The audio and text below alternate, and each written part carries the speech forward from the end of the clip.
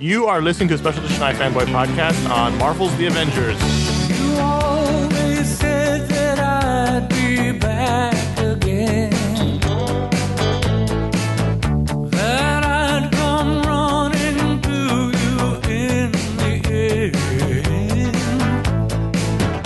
I thought that you were on your own.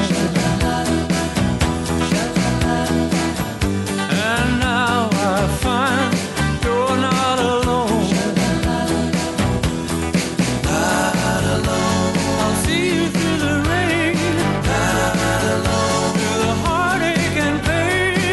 Not alone. It hurts like never before. You're not alone anymore. Hello, welcome to a special edition iFanboy podcast on Marvel's The Avengers. The long-awaited Marvel's or The Avengers Assemble, depending on where you are. My name is Conor Kilpatrick. I'm here with Josh Flanagan. Hello. And Ron Richards. Hello. We are from iFanboy.com, and normally we talk to you about the week's comics, which we do in our weekly podcast, which you can find on iTunes or wherever you're listening to this, or iFanboy.com. But we also like to talk about the comic book films, and they keep us busy. They do. They make a lot of them. And this is probably the biggest one, the most anticipated one of the year. There's another Batman movie coming out, but I feel like this one is probably the most anticipated if you poll the crowd. The comics folk. Yes, the comics. Because this is the culmination of a thing that they said would never happen. Yeah. Correct. And then it was rumor, it might happen, and then it was like it really happening. And then before I know it, there's a movie with Clint Barton in it. Yep. 4 years ago, at the end of Iron Man, they teased the Avengers Initiative, and they didn't know at that point if they were actually going to do it. But with each movie, they built closer and closer till we got an Avengers movie from Disney and from Paramount, directed and written by Joss Whedon, who is himself already a nerd god, and now he's some sort of nerd higher being. Well, what was great? We'll get to that later. Yeah, a nerd god who Hollywood didn't think could do a blockbuster feature. Neither did they think about that about Jon Favreau, though. Yeah, it's true. Yeah, so we'll get to that in later. But this was the first time you've seen we've had X-Men films, but the first time we've seen a movie where you took the stars of 4 other films and brought them together to form the Avengers. And now there will be spoilers, so we'll be talking about things that happened. We'll be talking about the movie. So if you haven't seen it yet, you won't be spoiled. Don't listen, because there's a couple things, major events in the film we're going to talk about. Guys, So, what do we think? Fucking awesome. Yes. So all I know is that Connor saw it in an advanced screening in LA. What, like 2 weeks before, 3 weeks before the movie came in? Yeah, 2 weeks before the movie came out. And Josh, I don't know if he texted you, but he texted me, and it was dude. Yeah, I got that one. Dude. And that was all that he would say. And so, I've never gotten a text like that from Connor. Right, exactly. And then I saw it about a week before the movie came out, and as soon as I got out of it, I texted Connor, dude. And that just sums it up. It completely exceeded my expectations. Well, I thought was really interesting about this is that we started, everybody in the free world saw a screening of this before it came out, which could be a problem. But the thing was, across the board, no matter how, in the comics industry anyway, no matter how sort of indie skewed people were, everybody was like, yes. Right across, like everybody who had seen it, in comics was just like, this was the thing that they. So it was huge expectations, I guess, were set up right away. Well, because the funny thing is, the thing is that coming out of seeing these movies, I feel as if we're always like, that was great. And then like it wasn't like, and I got Thor and Captain America on DVD, and I've watched them over and over again, and that sort of thing. And like you start to see the holes and things like that. And so there's a certain amount of enthusiasm of just seeing these characters up on the screen. But I think in analyzing this movie, there aren't a whole lot of holes. No, and I think that's where the benefit of having seen it so long ago comes into play for this review, is that normally we're so hyped up on the adrenaline of having seen it, we're excited, and that doesn't mean the movies we liked were not good. Oh yeah, no. It just means that there's often the added element of excitement. Whereas I've had a week and a half or 2 weeks to mull it over, and I still the things I loved, I still love. The things I didn't think there were many. I couldn't find a major problem in the review. I wrote a review on iFanboy.com, and I couldn't find a major problem. There wasn't, nothing was. There's still going to be little things we can nitpick, right? Little nitpicky things, Okay, but nothing I thought of a major hole. I thought this was the first Marvel movie that didn't have some sort of significant major flaw. Yeah, I mean, like the big problem. The first Iron Man. The big problem. Well, no, the big problem with our first Iron Man had some issues too. No, it did, and what I'm saying is that the first Marvel movies have had a problem getting to the finish line. We're talking about Marvel Studios. Yeah, Marvel Studios. Let's just make that clear. Yeah, exactly. Yeah, so we're talking about Iron Man 2, Hulk with Ed Norton, Thor, and Captain America. Right. And we could talk about Hulk with Ang Lee, but I think that was so long ago. Let's just take that off the table. No. And which I like that movie, but anyway. Yes, but that's not part of Marvel. Yes, Studios. exactly. So with those 5 movies, my opinion, how I rank them, it's probably Iron Man, Thor, Cap, Hulk, Iron Man 2. That's how I would rank them. And my opinion is that they all have solid starts, solid middles, and then it's like, all right, let's just wrap this up and let's finish it. And Avengers did not suffer from that at all. The other problem with some of those movies, and not all of them, and like what made those movies good in my mind, like what made first Iron Man and Thor and stuff like that, were the character scenes in between the big action sequences. And Avengers just knocked everybody off the table again. I think because of Whedon and his writing and directing, that there wasn't a moment of just get through the scene to get to the next scene. Every scene mattered. Every dialogue mattered. Everything connected to make the story better. And one of the things that we complained about in the past, in a minor way, was that especially especially Captain America, but also a bit in Thor, it felt like really now, okay, we're just trying to get to Avengers. Yes, yeah. So in many ways, this movie is the third act of this story that's been building for 4 years. So in that sense. Well, no, but also that I mean, like the first Iron Man suffered from that fight with the I think Iron Man's different because I think they didn't know Iron Man was going to be a success, and they didn't. Yeah. I think if Iron Man's not a success, we're not here. So I think Iron Man's made differently. Okay. Because once Iron Man makes $350 million, they realize, we're going to go to Avengers eventually. Yeah.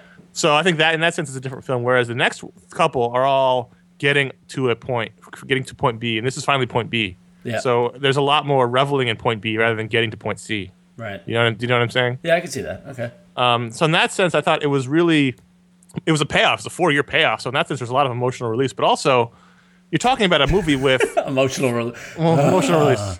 So there's a lot of characters. Need a sandwich. There's a lot of characters in this movie. There's Captain America, there's Thor, there's Iron Man, there's Hulk, there's Black Widow, there's Hawkeye, there's Agent Coulson, there's Nick Fury, there's Maria Hill, and that's just the heroes. There's also Loki, and there's also some other people. And I thought the most amazing thing was that it was so well balanced, and that everyone not only had a great moment to shine, but everyone had a little mini character arc in the movie. Everybody started in one place and ended up in another place.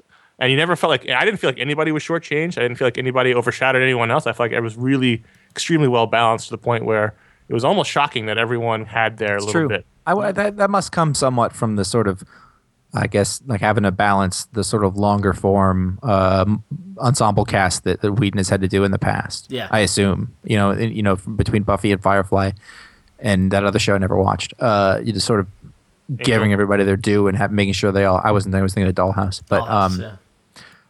I assume that's related to that, which would be one reason why he would have been well suited. And I agree with that assessment too. I think it was really nice balance. Yeah. So, I'm no doubt 2 thumbs up, best Marvel movie to date. Am I alone in that, or?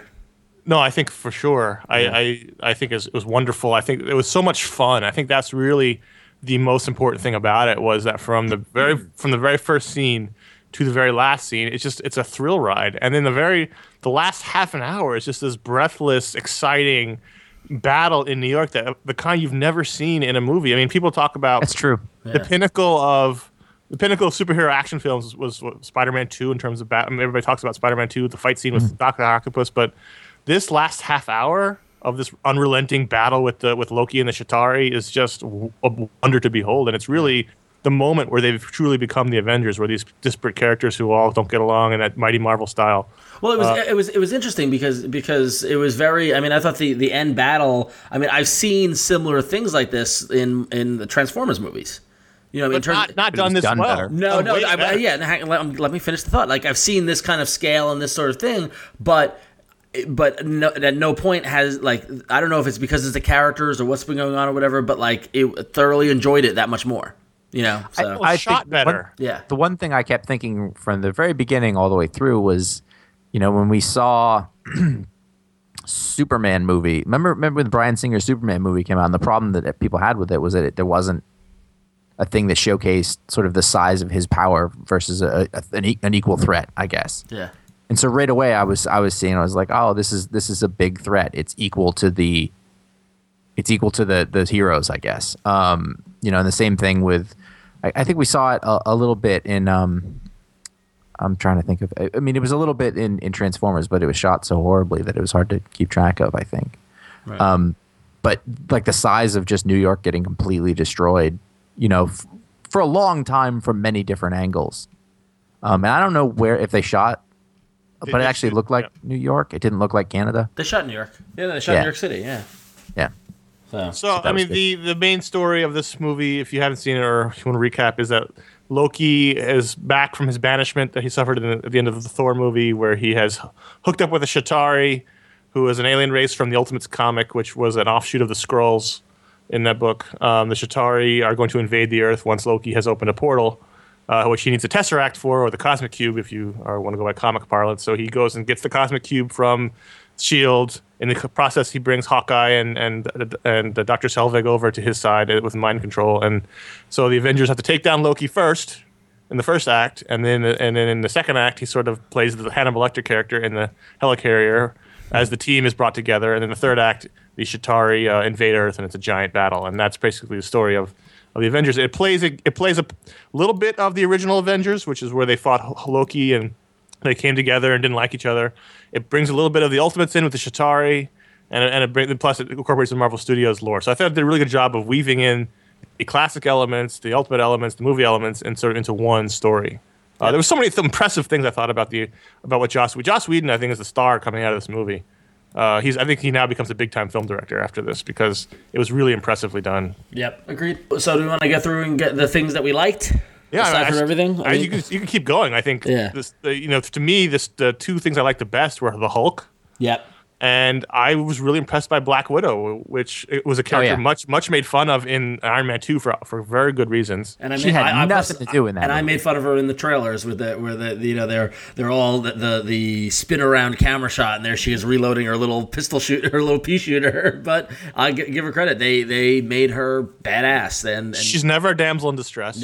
She's never needs saving. She's the heart and soul of the team, but she's also interesting and emotionally distant, and she's got problems and I thought she was a really great character. And the two scenes where she mentally outwits people, like where there's a scene when we first get introduced to her where she's quote unquote captive with these Russians and they're trying to get information out of her, but we find out that she's flipped the tables and she was getting information out of them and she was in control the whole time, which was awesome. And then she does it again to Loki of all people, which was awesome.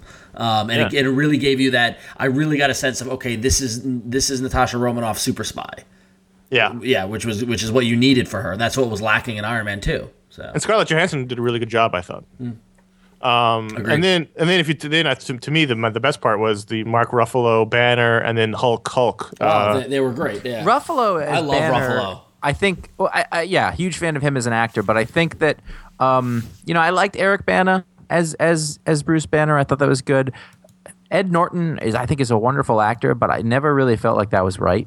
Yeah, it didn't seem like it to me. Ruffalo came in and he brought his own thing. He wasn't doing what Norton was doing before, and I think he really owned it in a way that the other guys hadn't. Yep. He was a fan favorite. I mean, everyone loved him on the screen. He was rumpled. I thought he was rumpled. I thought the way they handled his reluctance and his his just wanting to not be involved, and then also, but then to advance the character from when we last saw him in the Hulk movie to where he seemingly has control over it. Because he's able to transform when they needed him to, and the thing about Hulk, I think, in these movies is use him sparingly. Yeah. And in the fight scene, he was just fucking awesome.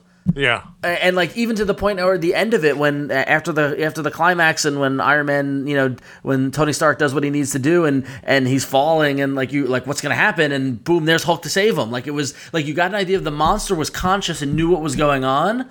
But then still fuck shit up and punch Thor and all that sort of stuff. The only thing about that is that he did go from basically he had two scenes and he went from being Rage Beast in the first one to being under control in the second one, and there wasn't really a reason for that. Yeah, well, I think that the implication is he accepted his role in the second part. I mean, he's sort of the rage monster because he doesn't want to be there, he doesn't want to be part of this, and then when he falls to Earth, he finally realizes he has to do something. Yeah. Which, by the way, my favorite. I don't know if it's a cameo or casting or whatever of all five of me. Fucking give it up for Harry Dean Stanton, ladies and gentlemen. And what was great was that when in my screening, so Hulk has fallen from Earth from the helicarrier, and he wakes up and Ruffalo's naked, and he's no longer the Hulk anymore, and he's made this big crater in a factory, and the security guard of the factory kind of climbs up, and it's Harry Dean Stanton, who you might know as Molly Ringwald's dad in Pretty in Pink. And there's a very funny scene between them, and there was like maybe 25% of my theater got it and applauded, and I was like, yeah, Harry Dean Stanton. That's awesome. More of a film nerd kind of thing than. But there's so many great crowd pleasing moments. The Thor Hulk fight was wonderful. Yep. I'm always angry turning into the Hulk and smashing the giant. Creature was, the Hulk was wonderful. And going back to, I love Hiddleston. As Loki, he is, and like there wasn't enough. I want more Loki. You know what I mean? Like that was just enough. No, that isn't. I just don't. I think it was just. It was enough to leave me wanting more, which is fine. Like that's the things that I thought in. You can finish your thought. I'm sorry. Well, no, I just say I just continued. Like he's my favorite thing from Thor the movie, and it just continued into this movie. One of the things that I thought was interesting is that Iron Man 2, I thought, suffered from over-Downeyism. Yep. And he was right on the edge of it here, but since he wasn't the focus of the whole thing, it wasn't so much of a problem. And the fact that the other characters were annoyed by him, I thought justified my feelings. Yeah. You weren't supposed. He was funny, but also he was supposed to be annoying. Yeah. And my absolute favorite moment in the movie, the tiny it was when he poked Banner and then went at him with his face. It was not a written thing. It was. I was like, why are you doing? Well, then also, he's the guy who plays with fire. And I'll give it up for Whedon to have fun with that character. And like when Stark comes on the helicarrier and does his whole ranting and his distraction thing to plant the bug to get the data from it, and he's like analyzing the helicarrier, and he makes the joke about Fury in one eye, and then he's like, that guy over there is playing Galaga. He didn't think we noticed. We did. And then to have that have a callback to that at the end of that scene, and the guy's there and he's playing Galaga, like that was like those were little like humorous things that were like almost Buffyisms, And but again, it all had meaning. Like he was being obnoxious for a reason to distract them from his spy. Like I thought from a construction standpoint, story wise, it was just brilliantly put together. And I thought, Joss Whedon really took a quantum leap. And he's a great writer. Everyone knows he's a great writer. But really, what he did with this movie, with all of the things that could have gone wrong. Yeah. Was really astounding. So a couple of my observations from seeing the movie, basically the worst place to be in the Marvel movies is Tony Stark's house. Because that just gets destroyed every time. Especially if you're Loki. Yeah, exactly. So a lot of the last scene takes place at the top of Avengers Tower, which is actually what is the MetLife building in New York, or in replace of it up on top of Grand Central Station. I was going to say maybe Park Avenue was the worst place. Yeah. In this instance. But but it just right outside of Grand Central. But then I laughed. So we got to see the helicarrier, which was cool. Although I was hoping it'd have a little more like height to it. Like it just really looked like a aircraft carrier with four helicopter things. Like where the helicarrier is that big, it looks like the you know what I'm talking about in the comics. It's the big But I understand it. I did not agree with this assessment. It was fine. Yeah, it looked like they made one into real life. I was surprised that it didn't go down. Well, that was the point. I was like, of course they're attacking of course they're going to crash the helicarrier. For a long time I was like, so really is the whole movie going to take place in a helicarrier? And I was like, that's a budget constriction. Yeah, but I was just laughing that, of course, it involves the helicarrier almost crashing. Like it's just So the biggest thing coming out probably of the movie is that fan favorite character, Agent Phil Coulson. You really get a lot of him in the first bit. And it's awesome. First act and a half, he's in a lot of the scenes. He's funny. You see Bendis's influence by giving Coulson a girlfriend in Portland. Yeah, he's a bit of a hero worship on Captain America. He walks around like a puppy because he's worshipped him his whole life, and he's sort of like the Chris Farley character from Saturday Night Live, and then he's this funny, great character, and you build him up, and then he's killed by Loki, and it just it rips your heart out. But at the same time, you go, of course they had to kill him. But the thing is that like I get that. I get why they killed him. I still and this is my biggest complaint about them. I disagree. I think it was a bad decision. I think that it was almost too easy of a decision. They had to make. I understand they had to make him personal, and they actually say it in the movie. But Coulson was our everyman. Coulson was our connection to these amazing kind of people, and I'll be curious to see the direction they take the movies moving forward, because even as little as he was in, he was that. He's not an everyman. He's a super agent. Well, yeah, but he's Super not. He has spy. no power. He has no. You know what I mean? Like he's a normal. Well, they've said he's. I interviewed him. He said I'm the everyman character. I mean, that's his role is. He is in this, but I don't feel like I got that from him. Like in Iron Man, he was the guy who knew everything. Well, again, Iron Man's a totally different movie because they didn't have this plan in place when they made Iron Man. But going forward, he was the everyman. My only hope, and I think they might go this direction because there was a joke thrown into it. But my only hope is that he's a life model decoy. I assume he was. Yeah. Or I thought Fury was going to be. Yeah. Well, the thing was, Jackson finally looks old. Yeah. We are people who know people. I asked the person who knows people about this, and he said, A, you never saw him actually die. Yep. And B, Fury lies. Yep. So, That was it, and I kept thinking that the whole time. Actually, that brings up a really good point that I really appreciated in this movie was the duplicitous nature of Fury. Yep. And I thought that was a really cool thing to do because it made that character something other than the dude who can do everything, who knows everything. And I really appreciated that they didn't trust him. Yep. And I thought that was a really nice thing to do. And that actually harkens back to some of the best parts of the comics as well. Let's talk a little bit about, when you want to talk about construction, like and also just it was a little bit of fanboy service, but you had to everybody had to fight for a while. No, they did it because that was a little contrived. That was. I don't think it was at all because that's the Avengers. They've always fought each other. Yeah. But Loki was doing it, so there was a reason for it. That was great when Loki just like got a seat. Yeah. Like that was awesome. Like he's like, "Ooh, I'm gonna watch this," you know. And it it worked in that way. Yeah. If you look at the first 4 issues of the Avengers, that's all they did was fight each other. Yeah, that's true. That's a good point. I mean, that's especially when they got together in the beginning, before they trusted and knew each other, that they didn't like each other. So like Thor and Iron Man fought Hulk. Yeah, they're all alpha males. Yeah. So Josh, why don't you talk about some of the things you didn't like? Because I'm curious. Because there wasn't a whole lot I didn't. I didn't have a whole lot that I didn't like. If I had to think of anything, it was that the sort of alien race was just sort of there as a force, and we didn't really. I thought I didn't mind that because I think it took away from what Loki. I mean, like Loki became the focus, and the Force was the kind of backing, and then we'll talk about the end credit sequence later on. But it plays into that. But actually, I thought as a comic fan, the alien, the Chitauri, were very Annihilation-y. No, they were. I thought that I knew that there was going to be some sort of villain reveal just from whatever they was talking. I was like, is it going to be a nihilist? Is that what's going to happen? No, but it was just like it's a force. They want to take over the Earth. We don't really know who they are. Why they're working through Loki? We know who he is. I thought I actually didn't get a chance to bring it up, but I thought that the relationship between Thor and Loki, when Thor shows up at first and they're on the mountain, it wasn't just a fight. Yeah. It was a like one of those classic Thor Loki conversations, really. That wasn't just about beating the hell out of each other because that's not what they are, and I thought they did that really well. No, I have there was like little nitpicky things that don't really matter. I was for a little while I was like, boy, Hawkeye can't seem to hit anything with his gun, can he? For a guy who doesn't miss. Now, he was great with his bow, though. What did you think? What did you think of the quiver? I thought that was really cool. I thought it was really cool, and it was an explanation for why it acted the way it does. Yeah.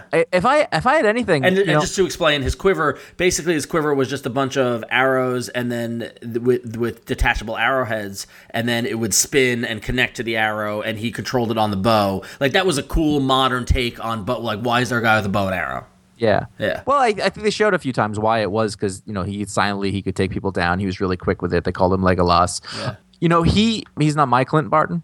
In that way, he's the ultimate version of it. Yeah, very much so. If anything, his character kind of didn't have a personality in a way. I just you didn't pick up on the connection between him and Black Widow and their relationship. I did, but he didn't have a personality. But they didn't really explain it. They didn't like the thing that I always liked about that character wasn't there. He was a soldier in this, which is sort of that's Jeremy Renner's thing, which is choosing him for that character. You knew he was going to play him that way because that's how he plays things, but. He had a role to play, like you couldn't have taken him out. He wasn't superfluous, and so he worked in that case.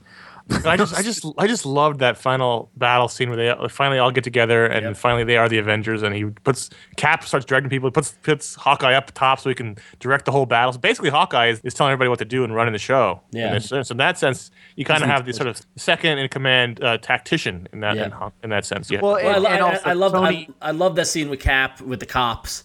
When Cap just jumps up and he's like, "Listen, we need to do this," and telling the cops, and then the cop is just like, "Why am I going to listen to you?" And then Cap beats the crap out of a bunch of aliens, and the cops all disperse and do what Cap said. Like it's like because you got to remember the whole country doesn't follow Cap yet, and this is what did it. And honestly, again, like in the end, in the wrap up with like the media sequences when and the girls like Captain America saved my life and all stuff like you saw the heroism and what makes Marvel Comics so special. And I got a little choked up there. It was nice. Yes. One of the things about Hawkeye I was about to say is that his confrontational role historically has been with Cap, but you had Tony Stark filling that in. Like you had them butting heads, which I thought fit. It totally worked fine. Yep. I didn't like Cap's uniform. Yeah, I didn't know what I was fine with. I was fine with the costume. It was the helmet, the thing that because it looked so hard. And then and then when he pulled it back as like a hood, it was like, all right, where'd the hardness go? Yeah, I think it's I got used to it. I think the one from his own film was better. Yeah, I do too. But by the time we got to the end, I basically made my peace with it. Me too. I was okay with it. And there were other things. Like I was talking to a friend of mine, and they were like, "Well, how does Thor get back?" I'm like, don't worry about that.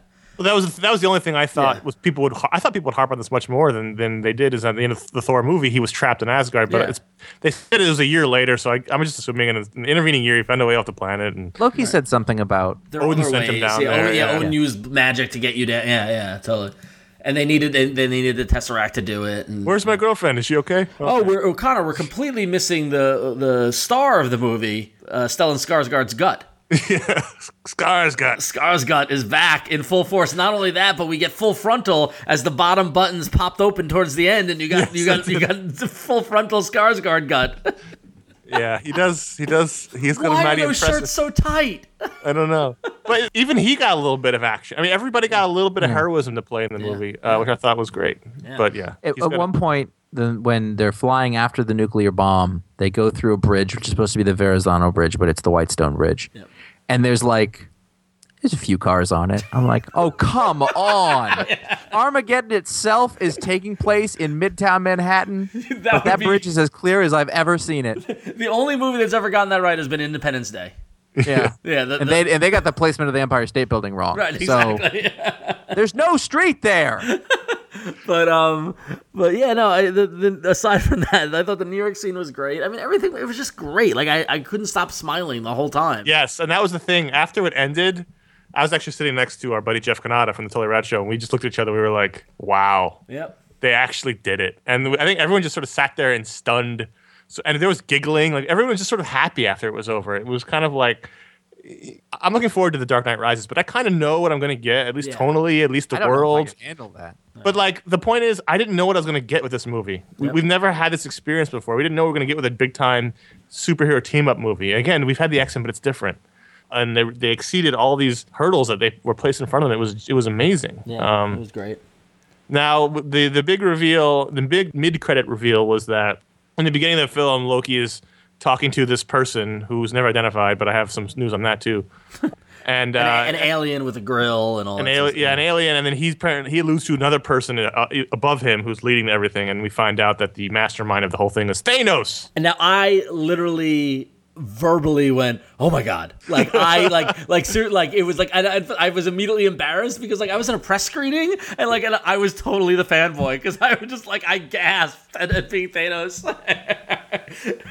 Oh, now, I remember we saw the Infinity Gauntlet in San Diego. Yep. Has that been in any of the movies? It was in Thor, but it got cut. It got Yep. Okay. It was in the trophy room, and it got cut out of the movie. So that's one of the reasons why I wasn't completely surprised. I wrote in a review that if you paying attention, they revealed the Infinity Gauntlet 2 years ago. Why would they do that if they weren't planning on bringing Thanos in eventually? So in that sense, it wasn't a complete shock, but still seeing him up there.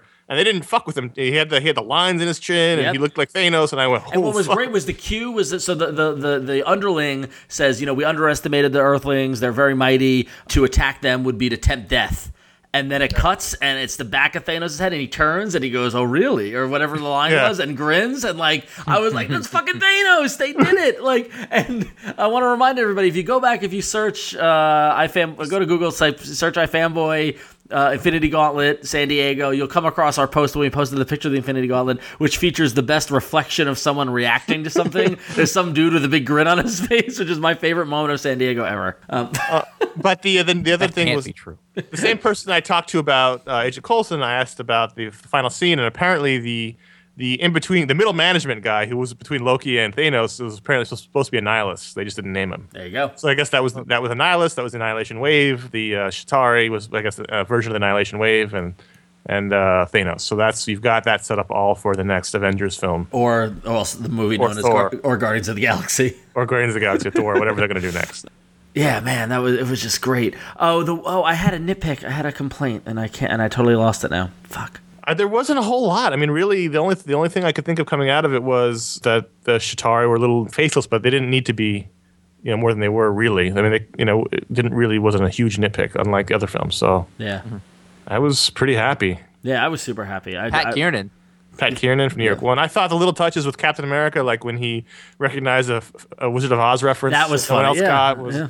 I mean, Whedon did a really great job with characterization with the team. How he got the gig was that they had a script and they didn't love it, so they sent it to Whedon. They said, "You read this over and just tell us what you think." And he wrote a 3-page single-spaced memo about it, and he basically poured his heart out about the Avengers and what he thought they should be and what they, how they could do it. And they said, "Holy shit, this is awesome! Why don't you just rewrite the script and direct the movie?" And that's he had also did an uncredited pass on the Captain America script, which I didn't know until recently. Yeah, they ended up with the perfect director. They keep falling into perfect casting and perfect people to make these movies. Yeah, lucky for them. A lot of credit to Kevin Feige, the president of Marvel Studios, and all the people who work on the films. They just keep turning them out and really embarrassing Warner Brothers. Yeah, really. I mean, I have no doubt Dark Knight Rises will be great, but beyond that, they've got nothing. Yep. Well, Connor and I were talking about this earlier. The Dark Knight Rises, those are outliers. That's an auteur movie. That's not. Yeah. I don't think a Justice League movie can work in the same way that the Avengers movie works, because I don't think with the Justice it's the Marvel DC difference in that the DC characters of the Justice League are awe-inspiring gods, whereas the Marvel characters are flawed and relatable. Yeah. It would be different. Yeah.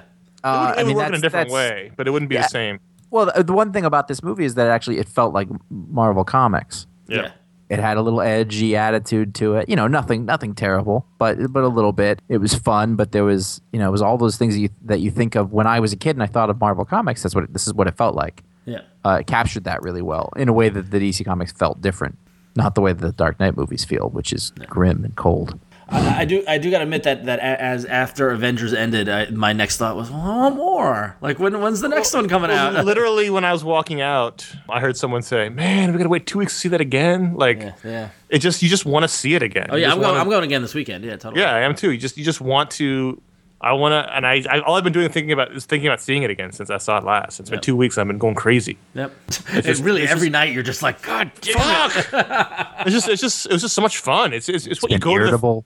It's what you go to the theater for. Yep. Really, if you're gonna wait for the DVD, I think that's a mistake. I think this is what you go to the theater for. It's giant, bombastic, loud. Did you guys see it in 3D? I saw it in 3D. I thought it was fine. Yeah, I thought it was fine. fine. I saw it in 2D. Yeah. I thought for a movie that wasn't shot in 3D, it was surprisingly well done in 3D. I didn't think it was a distraction. I didn't think it added a lot of depth. People I talked to thought it was the best 3D immersive experience since Avatar. Yeah, I agree with that. I think it didn't get in the way. It didn't overly enhance it like Avatar, but it didn't get in the way like it kind of did with Thor, like where we had our little bits of our complaints and stuff like that. But yeah, it didn't feel flat like Star Wars did. Like it didn't feel unnecessary like Titanic did. It really worked. Surprisingly, so much so that when we got tickets again for this weekend, we were going to go 2D, but no, let's just go 3D again. Like it was, we enjoyed it. So, plus it's much easier to get a 3D ticket. But just so much fun. They're really knocking these movies out of the park. It's really amazing. They really are. Yeah. Boss. Cool. So so go to iFanboy.com where you can read Connor's full spoiler-free review. You could read all of Paul's insanely genius Agent Coulson posts, as well as a whole bunch of other there's discussion where everyone's talking about the what they think of the movie and their thoughts and that sort of thing. I posted the thread for the discussion before I went to bed, and I woke up and there was 110 comments. I was like, oh. Yeah, it's gonna be one of those. Clearly. And I'm hard, and I haven't gone through. I've been traveling, so I haven't gone. You're through. hard? I haven't gone through all the You comments. really liked this movie. I'm hard pressed to find somebody who didn't like it. I've yet to find somebody who's been like, no, it wasn't for me. Like all my friends in San Francisco saw it on midnight and opening night, and it was great to see them all tweeting and just like it's best Marvel movie ever. Totally did it and all that. So I think it's awesome. So the next one we have, the one that no one's talking about, Amazing Spider-Man comes out, which I'm excited for. I'm very excited. I'm excited for too. It's just that it's sandwiched between Avengers and Dark Knight Rises. So that's. it's the X-Men First Class of this year. Yep. And that it'll probably be great, just that no one's talking about it. I think it'll surprise people. Yep. We'll be back for that one, and then we'll be back for The Dark Knight Rises, and whatever else they decide to sprinkle in between. Probably, I'd like to do a G.I. Joe one. Yeah, I missed out doing the G.I. Joe show last time. And You can have this one. They fixed Snake Eyes' mouth, so. And it looks awesome. Yeah, it does. Yeah, let's do it, Connor. Let's do it. We'll do it. All right, we'll do it. All right, cool. So we'll be back next week with the Pick of the Week podcast, and when the next movie comes out, we'll be here for that, and we're here to tell you what we think. This one's for you, Phil. Yeah. So, all right. So until next time, I'm Ron. I'm pouring my water out for Phil, which was a mistake because I've got carpet.